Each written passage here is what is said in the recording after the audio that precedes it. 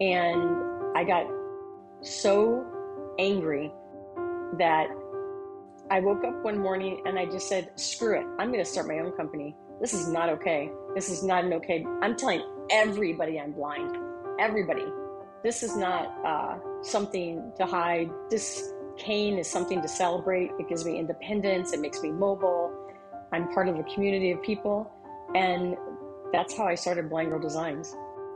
I'm Joeita Gupta, and this is The Pulse. Clothing has long been recognized as a form of self-expression. People rely on clothes and accessories to establish a sense of personal style or to make a statement. They try to stand out in a crowd. For people with disabilities, not only can fashion be a means for self-expression, but it is also a way to advocate for themselves in an ableist world. In looking for perfect clothing, people with disabilities aren't just seeking clothes that are beautiful, but also fashions that are accessible. Accessible fashions are inclusive of all types of bodies. They prioritize ease of dressing and might include things like seated wears for people in wheelchairs or bright color contrasts for people who are blind or low vision. Today, we discuss disability and fashion. It's time to put your finger on the pulse.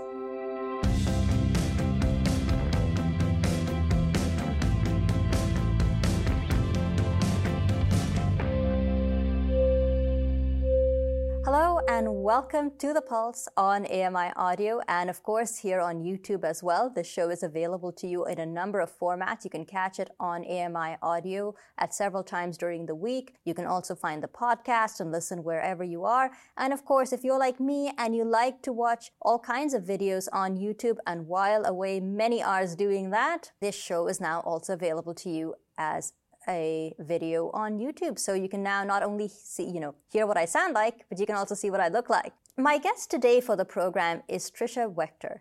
Trisha is a fashion designer with about 3 decades experience in the fashion industry. Trisha is also the creator and founder of Blind Girl Design. She joins me today from Houston, Texas.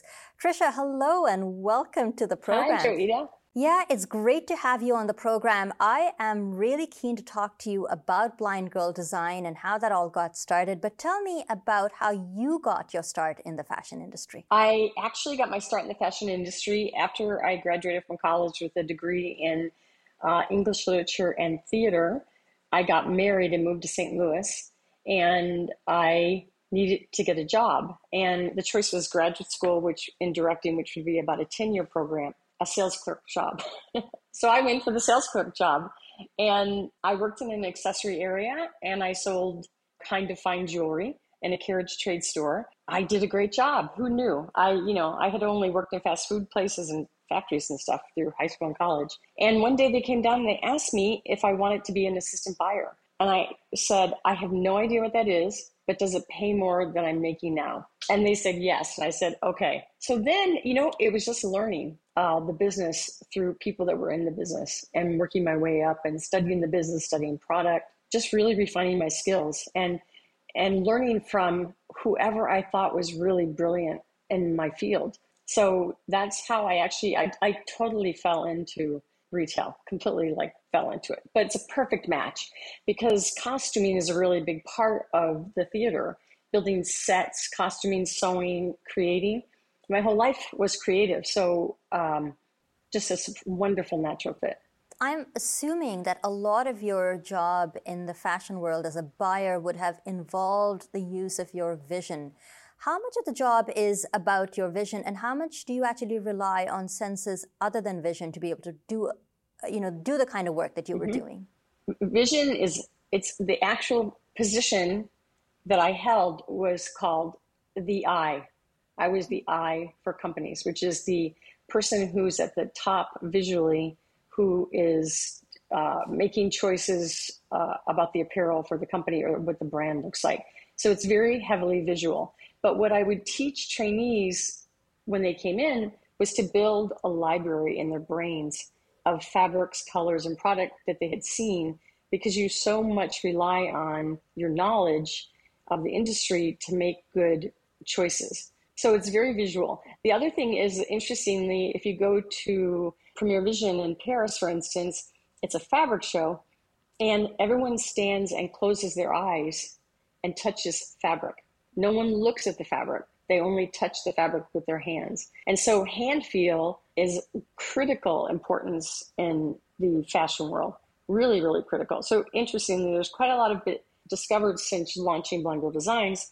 There's just an enormous amount of stuff that you can do without your eyes. So you were feeling the fabric, so that was a part of your role, but a lot of it was being the eye or using your vision to do your job. And then you get the diagnosis of retinitis pigmentosa.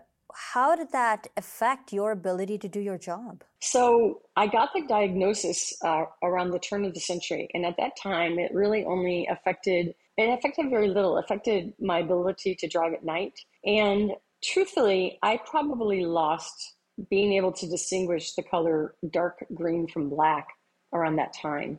For a really long time, I was able to talk to my team and talk about color. I can distinguish that there are different tones, right? But if you're in design, you're going to talk about if a color flows red or you get very, very technical about it. So I would just direct the conversation towards people who I knew had really great color eyes and who and kind of see how the group agreed. And then you would match those tones with other tones so you could make outfits. So I really, for many years, did a workaround. In my office, I had incredibly bright lights, like an airplane hangar. And my office was completely white, all white desk, all white tables, light colored walls.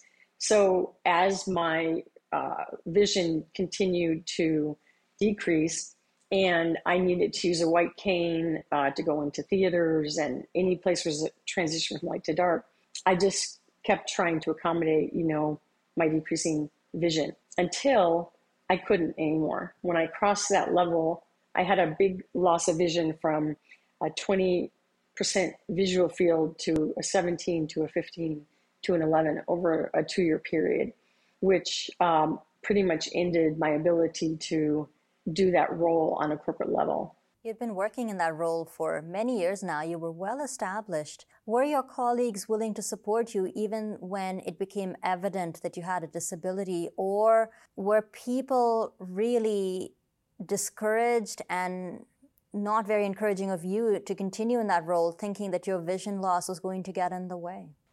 No, really, the several people that I worked for knew that I had RP.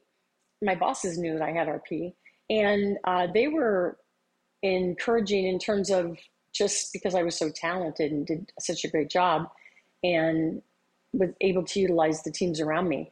What actually happened was a really interesting thing in that my company got bought out by another company. And at exactly that time, we had bought what we thought was our second house in Houston, Texas, because we lived outside of New York City. And then I was supposed to take a month off and then go back to New York. The funding dropped for that company. Simultaneously, I came to Houston and I realized I couldn't see anything because I was so used to being in my house in New York, getting on the bus. So much of this is visual memory. For me, to get on a plane and fly to Hong Kong, totally visual memory. That was just stuff I did all the time. But to come to a brand new place where I didn't have any visual memory, where everybody drives cars,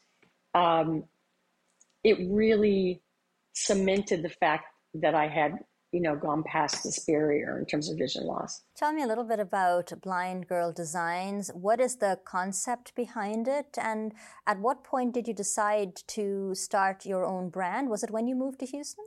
So when I moved to Houston, I still, was kind of in denial about my vision and, applied for jobs. But, they require sight. So that pretty much put me out of the running. But a friend of mine has a factory here, and I helped him work in his factory. And that was really fun. And I liked that as I was trying to figure out what I would do. Except for one time, we had to go see an account. And I told him that in order to see this accountant be on their factory floor, I had to use my white cane. And he did not want me to use my white cane. And so I know so I went with him and I put my hand on his back when we walked on the factory floor. And then I later told him that I couldn't work with him anymore. We're still friends. And I got so angry that I woke up one morning and I just said, screw it. I'm going to start my own company. This is not okay. This is not an okay. I'm telling everybody I'm blind. This is not something to hide. This cane is something to celebrate. It gives me independence. It makes me mobile. I'm part of a community of people. And that's how I started Blind Girl Designs. So you really made a conscientious decision to center your blindness in the company's name, its logo, to really say, I'm not going to hide my disability. I have nothing to be ashamed of. But when you think about the actual clothing that Blind Girl Design puts out, in what ways is your clothing inclusive of people who are visually impaired?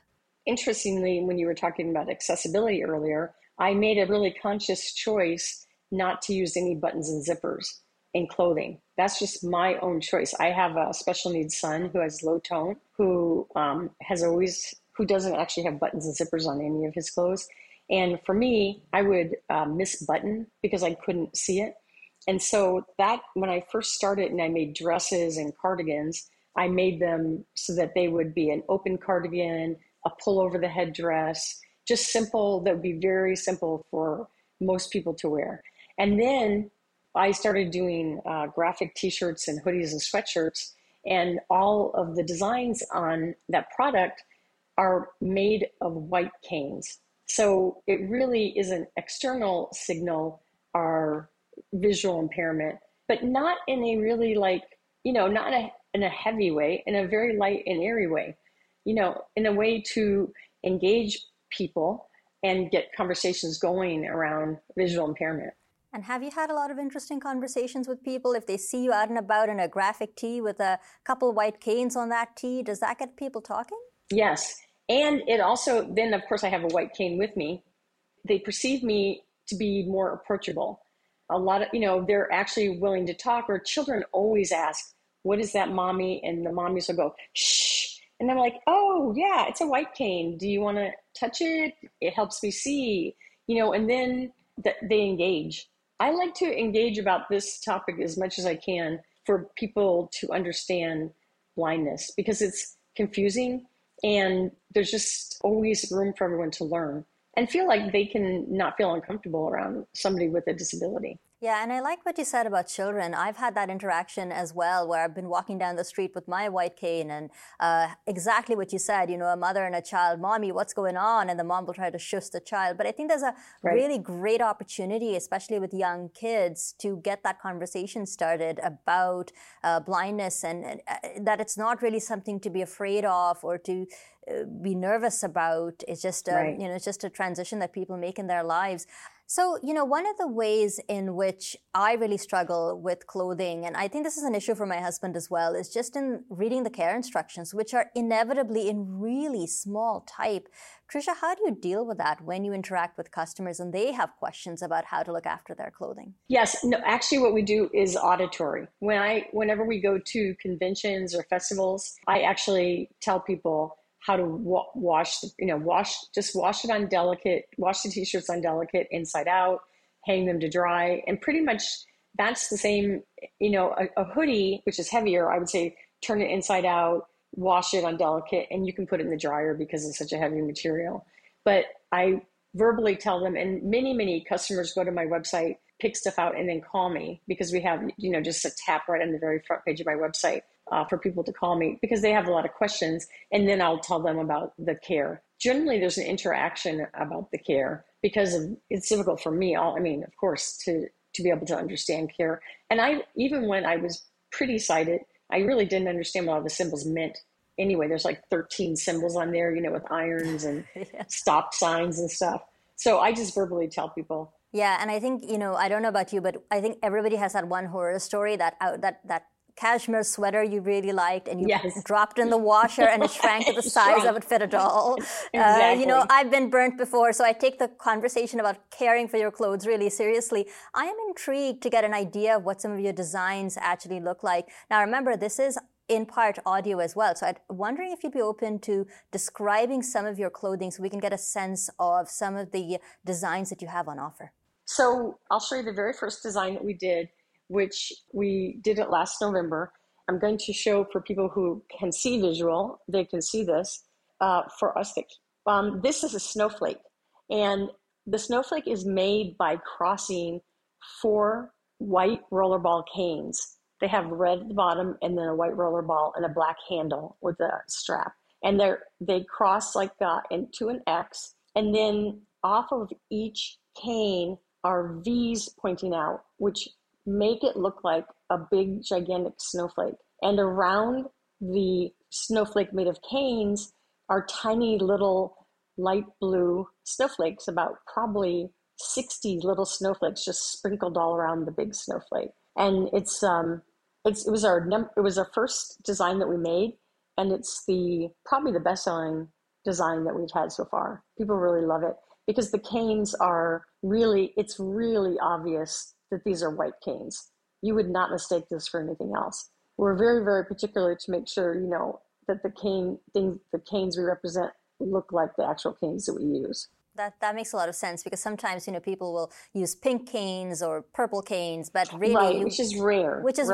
But, really the red, white, and black cane is the cane that gets the message across.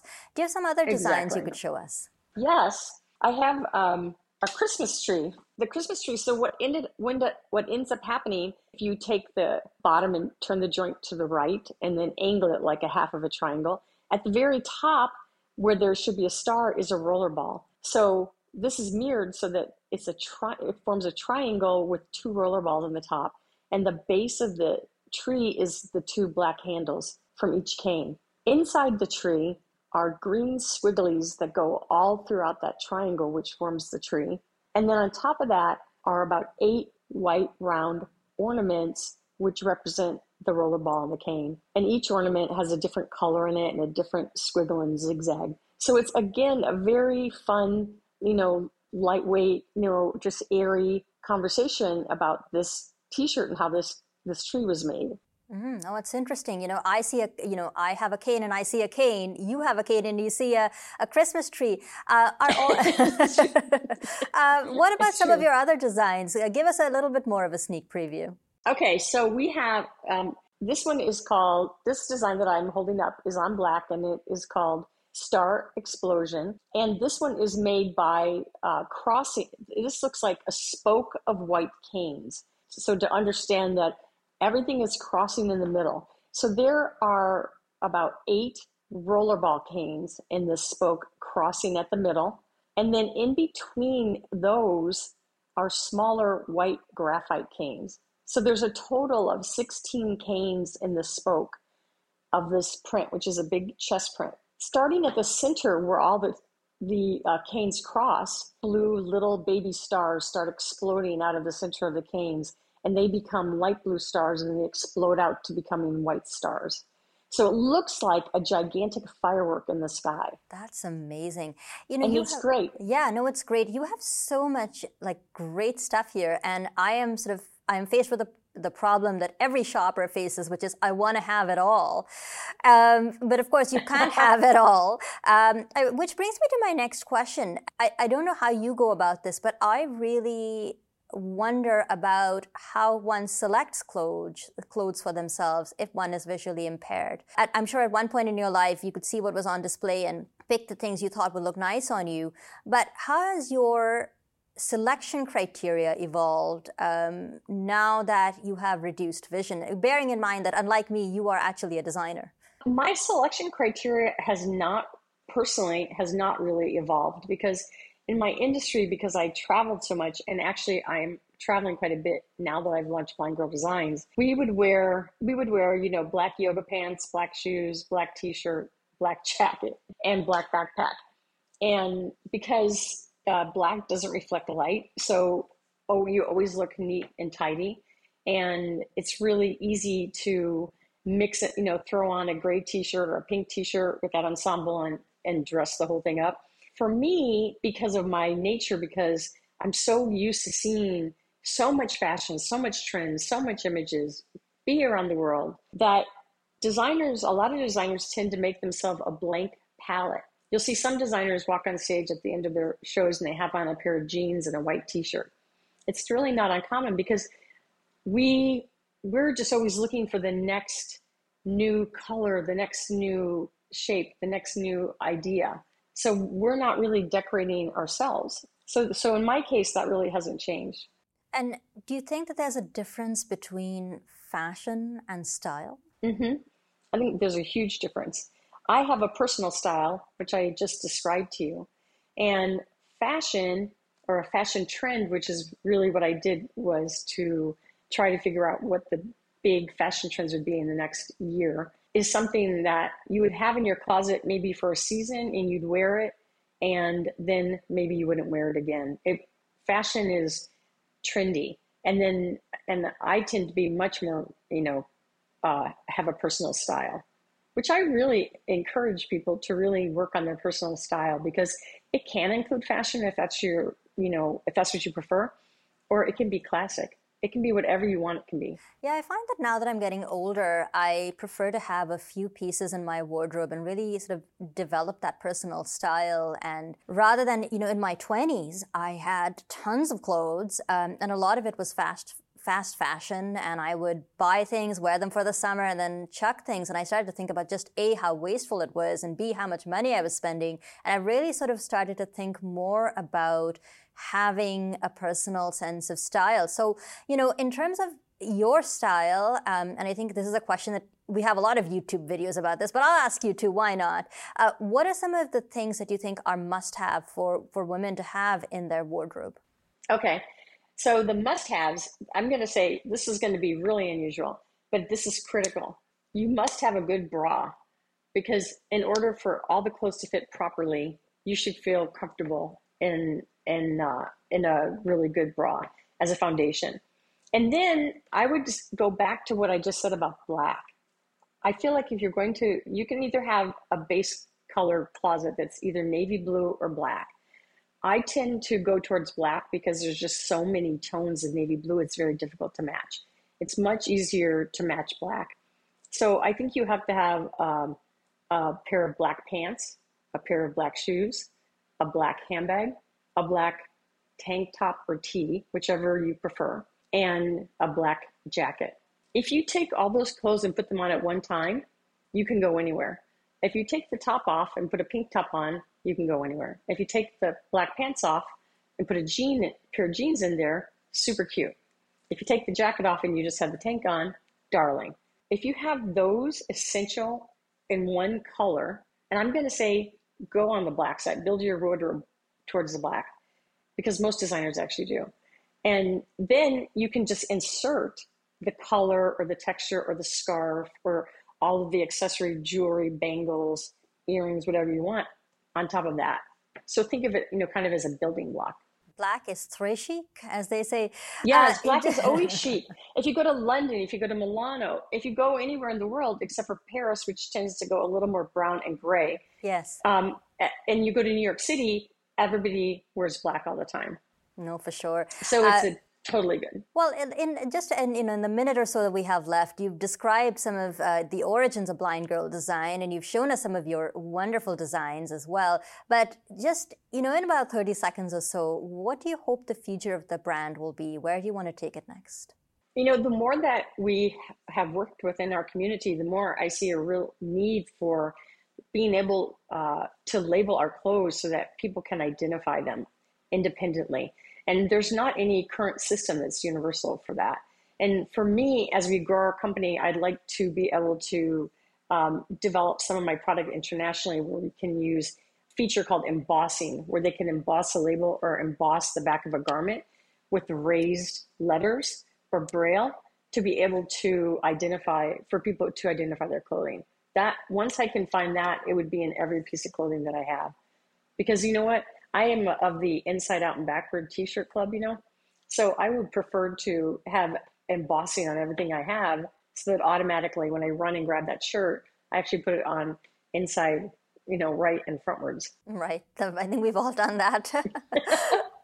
Tricia, how can we look at some of your designs if we want to, check out Blind Girl Designs? How do we do that? Oh, and most importantly, do you ship to Canada? We do ship to Canada. And we are at blindgirldesigns.com, www.blindgirldesigns.com, BLIND GirlDesigns.com.